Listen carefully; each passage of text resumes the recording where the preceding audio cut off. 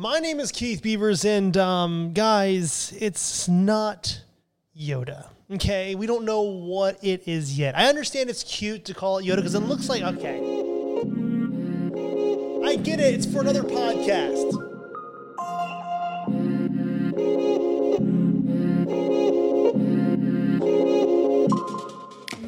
What's going on, wine lovers? Welcome to episode 5 of Vine Pair's Wine 101 podcast. My name is Keith Beavers, and I am the tasting director of Vine Pair. What is happening? So I know I said we would be doing white wine this week, but you know what? It's summer out, it's warm, and I know you guys really want to know about the pink stuff. I know. So instead of white wine, we'll do that next episode. Today, we're going to focus on the pink hue rosé. What does it mean? It's your favorite wine. Let's get into it. This episode of Wine 101 is sponsored by Fleur de Mer Rosé. Did I say that right? I hope so. My French is terrible. Throughout the rolling hills and valleys of Provence, fields of lavender thrive in the warm sun and fresh, crisp seaside air. In French, Fleur de Mer means flower of the sea. I didn't know that. And our wine celebrates the region's famed flowers as well as its historical tradition of crafting incredible rosé wines. Each sip of Fleur de Mer Rosé engages the senses with bright fruit notes, crisp acidity, and a cleansing dry finish. For a taste of true provincial rosé wine, reach for Fleur de Mer Rosé. Yeah, it's just crazy. First of all, how were we not into rosé for so long as Americans? And then just like out of nowhere, we're into rosé. And we're not just into rosé, we are into rosé. I mean, this pink-ish hue of wine has taken the U.S. by storm. It's actually an understatement, man. I mean, this has just been crazy. I came up during the early aughts in wine, and man, it hit I remember when it hit hard. I don't know. I feel like it was an article that Eric Asimov in the New York Times wrote about rosé, or there was just some I don't know what was going on, but it went from restaurants not even being able to sell rosé to just like, what kind of rosé do you have? And everyone's like, my God, what kind of rosé do I have? Dust it off. Actually, don't dust it off because rosé is not really age-worthy. It's actually just for drinking right now, which we're about to get into. I mean, it's become so popular that in 2014, for some reason, I don't know how this works, but the Hamptons ran out of rosé in the summer of 2014. It was such a big deal that the industry was reporting on it. Like, headline, "The Hamptons runs out of rosé." Like, what? And as popular as this thing is, rosé, where did it come from?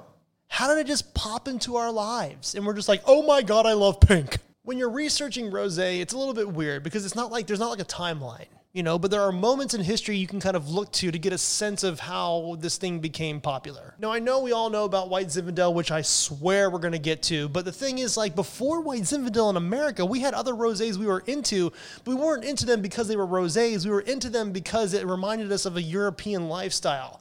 There are these Portuguese wines called Lancers and Mateus. They were sweet, they were different, they were white and they were rosé, but that was kind of the first idea that we had as rosé, and then White Zinfandel came along. But way before that, there are some fun theories, like, for example, in Marseille, which is in southern France, just north of that is the region of Provence. I think we all understand, and we know about Provence wine, Provence rosé, Provence wine is not just rosé, it's also red and white. But Marseille was once a Roman settlement, and because it was a Roman settlement, there were a lot of roads going in and out of the area through trade, and as this area gained more grapes, there was, at some point, the rosé wine was kind of not developed, but it was consumed because it was a warm area, kind of makes sense, and the wine was lighter, and also because the wine just so happened to go very well with the diet of the area, which is just a lot of seafood, oil, and garlic. So, makes sense. Also, France actually has an appellation or a wine region that is dedicated solely to rosé in the southern Rhone. It's called Tavel.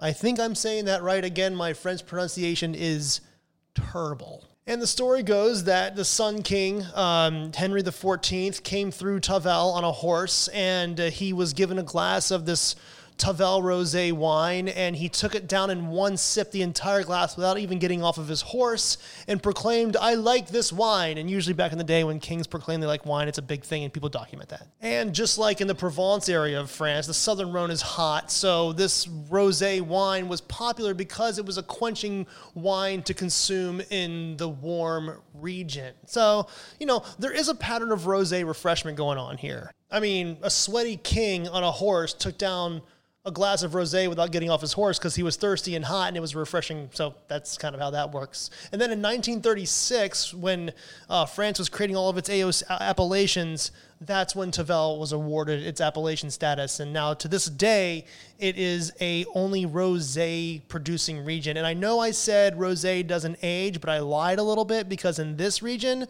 they make rosé so it can age like 5+ years. So obviously rosé's been around for a long time. It's not very documented, but you can imagine if they're doing it in Provence, they were doing it in Tavel, they were doing it all over the world because of the way it's made, which we're about to get into. How is this pink thing made? Well, the thing about rosé is it's not just pink. I mean, even though rosé in French means pink, and rosado means pink in Spanish, and rosato means pink in Italian, sort of. In the Oxford Wine Companion, Jedi Master of Wine Jancis Robinson states that rosé is, quote, the production of wines whose color falls somewhere between red and white. So that's a spectrum right there. There are rosés that are dark fire engine red all the way to what the wine industry calls a pale ballet slipper pink. How sophisticated. And generally, it's a pretty simple explanation because now we know how red wine is made. We understand that during the winemaking process for red wine, while the fermentation is happening, that thing called maceration is happening, that as the alcohol is produced and it warms the environment in that vat, the new wine starts to leach pigment from the skin of the red wine grapes into the juice, therefore making red wine. So imagine what it would be like if you only did that for a short period of time, meaning you're not going to extract all that pigment, but only half of that pigment. That, wine lovers, is how rosé is made. Let's get into it. So there are 3.5 ways of making rosé. They're like, okay, Keith, calm down. What does that mean? Well, it'll make sense in a second. The general idea of making rosé is that you want to limit the amount of time the juice is in contact with the red wine grape skins. And there are 3 ways to make that happen. Because what's going to happen is you're going to separate that juice from the skins, and you're going to vinify that juice without the skins. This is very, very similar. Actually, it's how white wine is made, which we'll talk about next week. The first way this is done is, and it's actually the most popular way it's done, which is what I was just talking about, is that sort of half maceration. It's called the short maceration. And what winemakers will do is after they crush these red wine grapes, they will let the skins and the juice hang out for a certain amount of time, and they will monitor it, and they will decide what color of pink they want, and they'll draw that juice off of the skins, and it's going to be whatever pink they, whatever pink in the spectrum of pink that they have, and they'll vinify that wine like white wine. It's called a short maceration. Another way of making rosé is called the Saignée method. Now, I'm probably butchering that, but in French, that means the bleeding, which as a horror fan always reminds me of like the title of a 1970s cult B horror film. The bleeding from the depths of the wine. Yeah, I have nothing. The way this works is a winemaker will bleed the newish wine from the fermentation vat while the fermentation is happening, so they know at what time, just like the short maceration winemaker knows what time to draw the juice off of their skins, so too does the Saignée winemaker, drawing out of the fermentation vat and then producing that pinkish wine like a white wine, of course. Now, this method was traditionally used for winemakers to help make a more concentrated red wine. By drawing off this pinkish juice in the middle of the fermentation process, you're basically reducing the amount of juice with a still increased amount of anthocyanin, therefore making a darker, inkier wine. Put a pin in that for a second. We'll be talking about that in a little bit. White Zinfandel. Another way to make rosé that's not, it's common, but it's not crazy common, is called the direct press. And what's happening here is there's no maceration. You're just gently pressing the grapes so that the juice flows out of the vat and not coming into contact with the skins. You can never really not have direct contact with the skins. So the resulting wine is this sort of like a very kind of light pink. Sometimes it's called Vin Gris or gray wine, which sounds weird, but it tastes delicious. So those are 3 common ways in which rosé wine is made. The 0.5, the reason I say 0.5 is because I'll be talking a lot more about this in the sparkling wine episode, but this method is not used often, and it's called just blending. You're blending red and you're blending white, and you make a rosé. You know, it's not like you're in your college days. You're like, dude, I just made a rosé. Wow. You know, what'd you do, dude? Well, I took some white wine and then I took some red wine and I kind of carefully blended it a little bit, and now I have this rosé. Bro, genius. It's not totally like that, but it's kind of like that. It's actually pretty much like that. You take a finished white wine and a finished red wine, you blend it together. Now, it's not as like, I mean, it's done for cheap wine, but in France, it's not legal to do this except for one place in Champagne. So when we get into sparkling wine, we'll be definitely talking all about that. So those are the ways that rosé wine is made. Your favorite pink-ish, it's a spectrum, hue. So, besides Tavel, the reason why rosé doesn't really age that well is because of what we just talked about. There's not enough going on in the wine to hold color, to hold the phenolics, not enough phenolics in there to do anything to age. And as it ages, it just kind of gets a little bit flat. Some rosés can last up to 2 years, but you really want to drink rosé when it's like in season, which is basically all year round, because even though rosé doesn't actually age, it's always the current vintage is always going to be available well into Thanksgiving. And I got to say, guys, rosé for Thanksgiving, forget about it. It's beautiful. And speaking of Thanksgiving, speaking of the United States, and speaking of our history with rosé, after the whole Mateus and Lancers thing happened, something happened out in California that created a new idea for us. And it wasn't rosé yet. We called it blush before we called it rosé. And here's a fun story. The wine industry in California in the 1970s was in a very weird, unique place. It wasn't until the late 1960s, like around 1968, that Americans finally, after the repeal of the Volstead Act, after Prohibition was over, it took until like the late 60s for Americans to kind of get nice with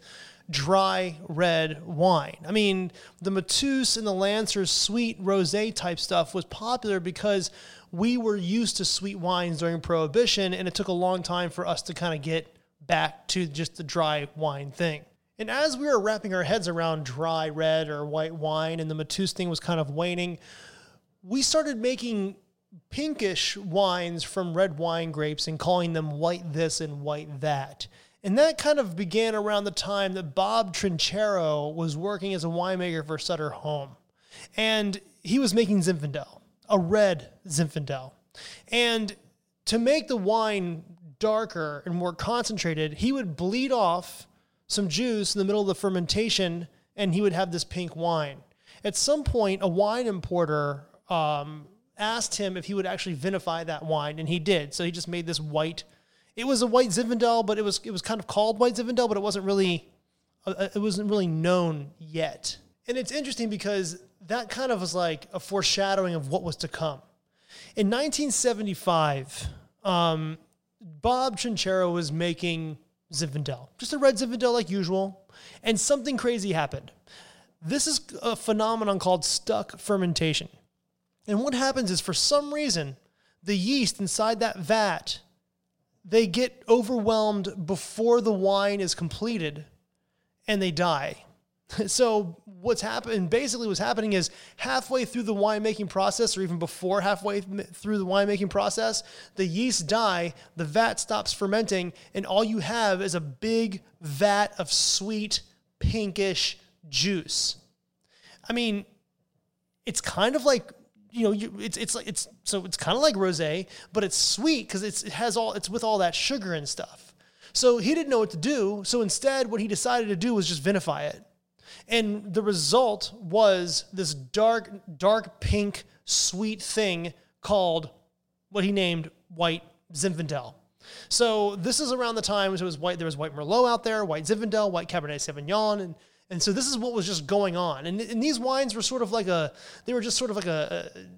alternative to the heavier red wines coming out of California, because they were still a little bit sweet for the people who still dug sweet wine, and they weren't Portuguese, it was American. So now we have this American pink thing that we can enjoy, and it's a little bit sweet, and now we're all happy, and we call it White Zinfandel or White Merlot or whatever. And as we know, White Zinfandel took off like a rocket, and to this day, the sales have not dipped since the 1980s. White Zinfandel continues to be one of the best-selling wines in America.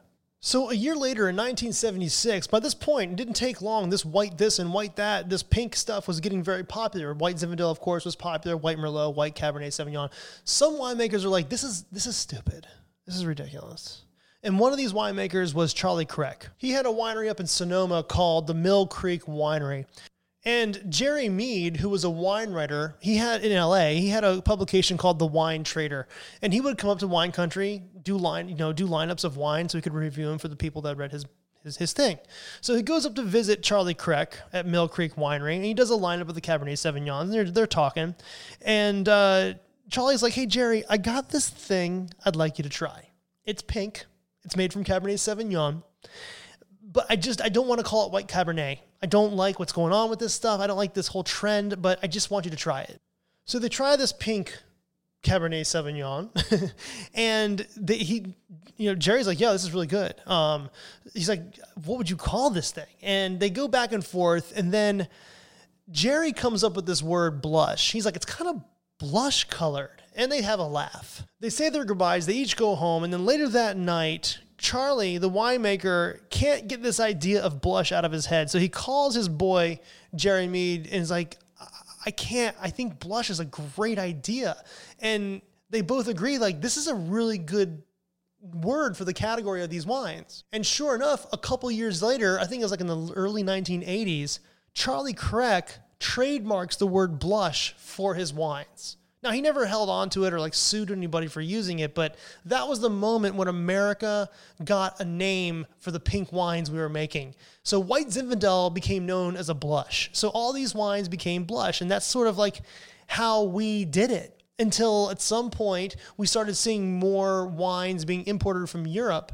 And I don't know what it's sometimes it's thought that the Domaine Ott was the winemaker that really made its name on the American market, but Rosé came onto the American market at some point in the late 80s and just kind of kept on being imported until like the 90s and the late 90s, and then that's when people started kind of picking up on it, and then of course, the early aughts, we all know what happened. So then we started calling rosé, and then blush was kind of relegated to the sort of cheap stuff, if you will. There's you're not going to see a lot of White Merlot out there, but it's out there. I think Sutter Home does a White Merlot, but these are just sweet pink wines we call blush. Now, blush is a word that we use for the lesser of the rosés. It's just the way it is. Rosé for us now is everything you guys like. And the great thing about rosé these days is you're getting rosés from everywhere, every part of the world, and it's just awesome. All different kinds of varieties that are people just playing around with stuff, being serious about it, being playful with it. It's a really fun time for this particular hue. I mean, every year at VinePair, we do the 25 top rosés of the year, and every year we do it, the more diverse the list gets. So rosé's awesome. It's in a pink spectrum. You love it, and now you know all kinds of things about it. You know how it's made in the 3.5 ways. You get some fun historical little stories you can tell at parties. I mean, you guys got this knowledge, the confidence. I can just feel your confidence building. Whew, it's palpable. If you're picking up what I'm putting down, digging what I'm saying, go ahead and give me a rating on iTunes. If you feel like typing, go ahead and give me a review. Definitely subscribe and tell your friends. Let's get this wine podcast all the way up so everybody can learn more about wine. Thanks for listening, guys. Here's some credits. Straight up. Check me out on Instagram. It's at VinePairKeith. I do all my stuff and stories. And also, you got to follow VinePair on Instagram, which is at VinePair. And don't forget to listen to the VinePair podcast, which is hosted by Erica, Adam, and Zach. It's a great deep dive into drinks culture every week. Now for some credits. How about that? Wine 101 is recorded and produced by yours truly, Keith Beavers, at the VinePair headquarters in New York City. I want to give a big ol' shout out to co-founders Adam Teeter and Josh Mellon. And I also want to thank Danielle Grinberg for making the most legit Wine 101 logo. And I gotta thank Darby Seaside for making this amazing song. I mean, listen to this epic stuff. And finally, I want to thank the VinePair staff for helping me learn more every day. Thanks for listening. I'll see you next week. This episode of VinePair is sponsored by Fleur de Mer Rosé. Throughout the rolling hills and valleys of Provence, fields of lavender thrive in the warm sun and fresh, crisp seaside air. In French, Fleur de Mer means flower of the sea, and our wine celebrates the region's famed flowers as well as its historical tradition of crafting incredible rosé wines. Each sip of Fleur de Mer Rosé engages the senses with bright fruit notes, crisp acidity, and a cleansing dry finish. For a taste of true provincial rosé wine, reach for Fleur de Mer Rosé.